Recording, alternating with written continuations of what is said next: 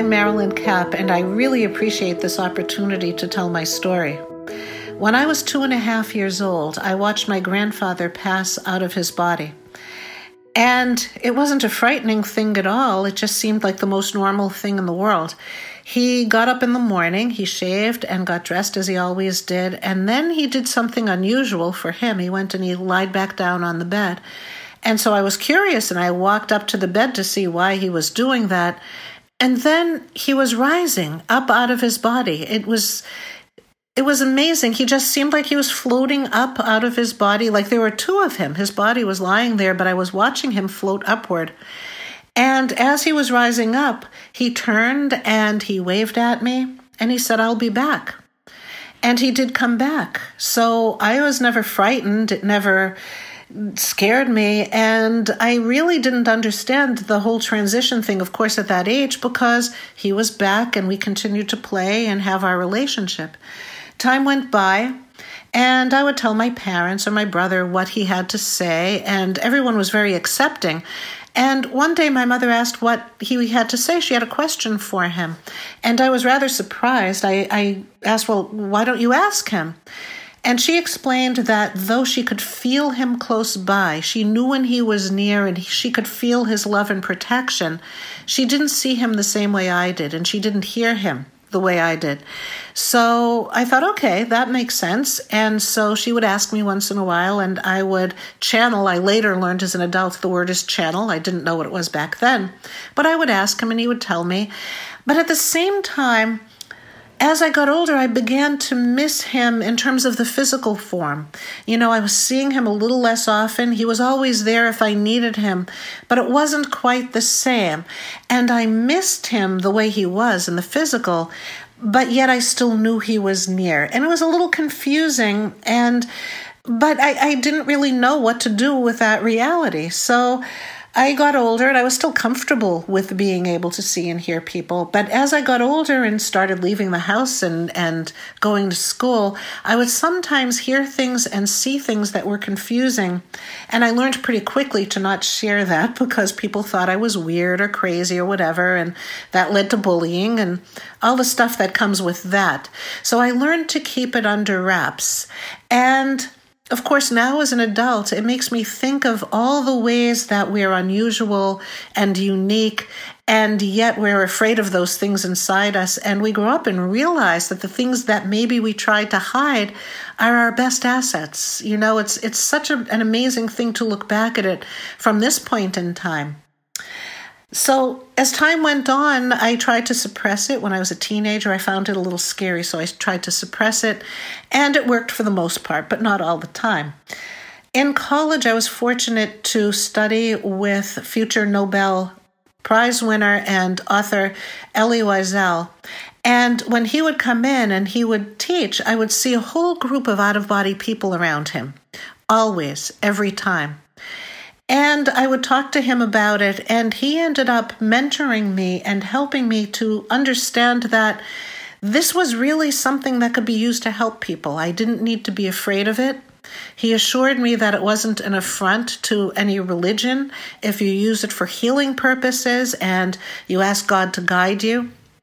And so at that point, I finally became comfortable with it. And of course, my mom was still right by my side and reassuring me along with the rest of the family.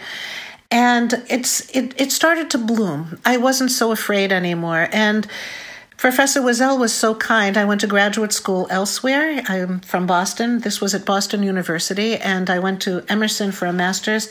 And he let me come back and audit his classes for years. And that's really where I developed the confidence and the feeling of appropriateness, that it wasn't something scary, that it wasn't something confusing, and I didn't need to push it away. So I started to become more comfortable with it as time went on, and started to channel for family and friends. And of course, by then I was learning that the name of that is channeling, and I would sit with somebody and I would feel their loved ones who were out of body, who had passed, and I would hear what they had to say, and I would report that to my friends. And I realized it was so interesting to me, the correlation. As a child, I was always interested in in being an interpreter for the deaf or theater for the deaf, even though I didn't know anybody who was hearing impaired. And now I understand that it's so similar. I was really translating what I was doing to how it would manifest on the earth plane. And I found myself very comfortable channeling for people. And eventually, a dear friend from Boston University, Robin Lippin, who went to LA and became a casting director, talked me into allowing a couple of her friends to call me that I could get out there and do it. She actually, it's kind of funny, we joke that she cast me in the role of medium in real life. And they told friends, and their friends told friends, and that's how it happened, how all of this came about. And it's so joyful because even though it sounds like, I talk about death and I'm channeling people who have passed, it seems like a very depressing thing to be doing. And yet when people channel in, they're very joyful. For the most part, they're so reassuring, letting us know that love continues, that life continues. And it's interesting, just as I'm saying this now, I'm realizing the correlation with Elie Wiesel. I believe he coined the phrase Holocaust. He wrote the book Night about his own experiences. And when you think about what he's been through, you must think, oh my God, he must be a very morose and depressed man. He's one of the most joyful, purely joyful, haunted of course, but joyful people I've ever met. And I understand now that I think about it that, well, love is greater than the pain. Love is greater than the pain. I guess that's segueing into, that's what just came in. I wrote a book and it's called Love is Greater Than Pain. And well, how that came about, it just was released through Penguin Random House on June 2nd, and I'm very excited about that. Talk about a dream coming true. When I was younger, I was afraid to talk about this to anybody, and now not only is it mainstream, but people want to hear about it. People want to share. When I was younger, if I had a form to fill out with occupation, I would write consultant. Now I write spiritual medium, and every time somebody says, oh, I had an experience, or oh, can I share this with you? I think people are hungry to share all of this. It's real and it's happening. So I'm living a dream come true with this book coming out, but what's really exciting about it for me is that it's all becoming mainstream. It's all becoming something that we can share, something that we can understand. And how the book got its name, there's a young man who had passed. He was 32 years old, and I knew him while he was in the physical, a lovely young man. And I would channel him for his mom every once in a while. And this happened on the anniversary 4 years after his physical passing. And he's channeling for his mom, and like most kids, making his mom laugh. They know exactly what to do and say to bring joy, to bring healing. And I just stopped and I turned to the mom, and it was me talking, not the son channeling in. And I said, it's such a dichotomy. I'll never understand. The big picture is so glorious. Divine consciousness, it's beautiful. Love never ends. Life is continuous. We're here to learn. We're here to expand. But why is there so much grief? Why do we have to be separated through this physical transformation called death? Why? There's so much grief in the world. Why? How do we incorporate these two things? How do we make sense of it? And this beautiful young man channeled in, oh, I can tell you why. And I was, oh, really?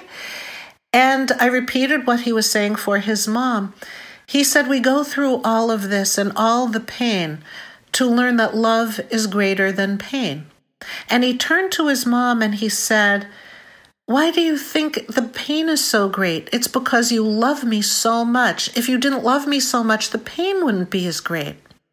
And she said, yeah, that makes perfect sense. And he says, the degree of pain is because of how much we love. So if we can recognize that as the primary emotion, even as we feel our pain, because one thing I've learned from channeling and just through life itself, we can't stuff our emotion. We need to honor our grief. We're in the physical body. We need to cry and hug each other when we're allowed to and not having a pandemic. We need to be with each other. We need to allow this grief to manifest so that we don't hold it in our body and then end up with some kind of dis-ease, not being at ease within ourselves. It can make us sick to hold on to our pain. So we need to honor and allow our pain to go. But when we really think about it, that pain is the result of having loved and still loving. So if we can recognize that even as we honor our pain and allow it to leave us, we can understand that if we really focus on the love, if we focus on that, then we heal. And what I've learned from channeling is that when we choose love, it comforts those that are out of body because they're trying to get through to us. They want to comfort us. They don't want to see us in pain. And of course, they miss the physical life they had. We miss our physical life with them. But we can continue with something that's new and different, and it might not be what we wanted and certainly isn't what we hoped it would be for a longer time. But we can establish a communication that reflects the love and continued life that is the reality. And so I look at channeling as the most joyful thing. And it's amazing. I mean, sometimes when I'm done channeling, I'll want to cry on my own time. People, that I channel for will leave and I'll cry because, well, they've been through so much and it's so hard. But the channeling itself is so filled with joy. It's really amazing. So it's something that, well, it's hard to really imagine that there's something so joyful around the subject of death. But physical death is just physical death.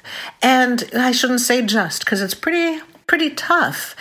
And yet, eventually we'll be reunited with everybody. Eventually we'll go through everything and talk about it and share. But in the meantime, we have the opportunity when we know that they're there and that they're listening. All we have to do is look up at any point in time and say, hey, I know you're there. I love you. Every time I channel somebody who receives messages like that, they talk about it. And they talk about how much it helps them. Kids will say, oh, my mom always throws me a kiss goodnight, and it makes me feel included. And they still need us. We still need them, but the languaging is different. And what's exciting about channeling is that, well, I really believe, and what I've learned is that we all have the capacity. We all have the ability. And you know what helps us to do it? By raising our vibration. You see, people who have passed are just as viable as we are. They're just vibrating at a higher frequency now. So we can raise our frequency so we can be closer to them so that we can hear their communication and pick up the signs and understand what they're trying to tell us. And is that a danger to our physical well-being? No, it's exactly the opposite. Because the things that raise our vibration is embracing love, art, each other, the sky, the moon, the beauty. All of the beautiful stuff on the earth plane is the segue to raise our vibration, which is great for our health, but that opens us up to be able to hear and see. So I feel so excited about living my dream where I'm no longer hiding what I do, but I get to share it. And hopefully not just share it, but be a catalyst to point out and empower that all of us have this capability. All of us can do it. And it all starts with just looking up and saying hello, saying I love you, or if there's something to forgive or ask forgiveness, just doing it. That's always available to us. So that's pretty exciting. That's pure joy to me. That helps balance out a world that can be hard sometimes. And it's really all about love. And what I've learned is that love really, really is greater than pain. Thank you for letting me share this. Bye-bye. We all have a story to share and a voice that is meant to be heard, and we want to share yours. For more information and to get involved, visit storiesofinspiringjoy.com. Stories of Inspiring Joy is a production of Seek the Joy Media and created by Sydney Weiss. You can find all episodes on Spotify or Apple Podcasts, and if you like the show, hit subscribe, leave us a rating and review, and follow along on Instagram, Facebook, and Twitter. We're creating greater connection and community. one powerful story at a time.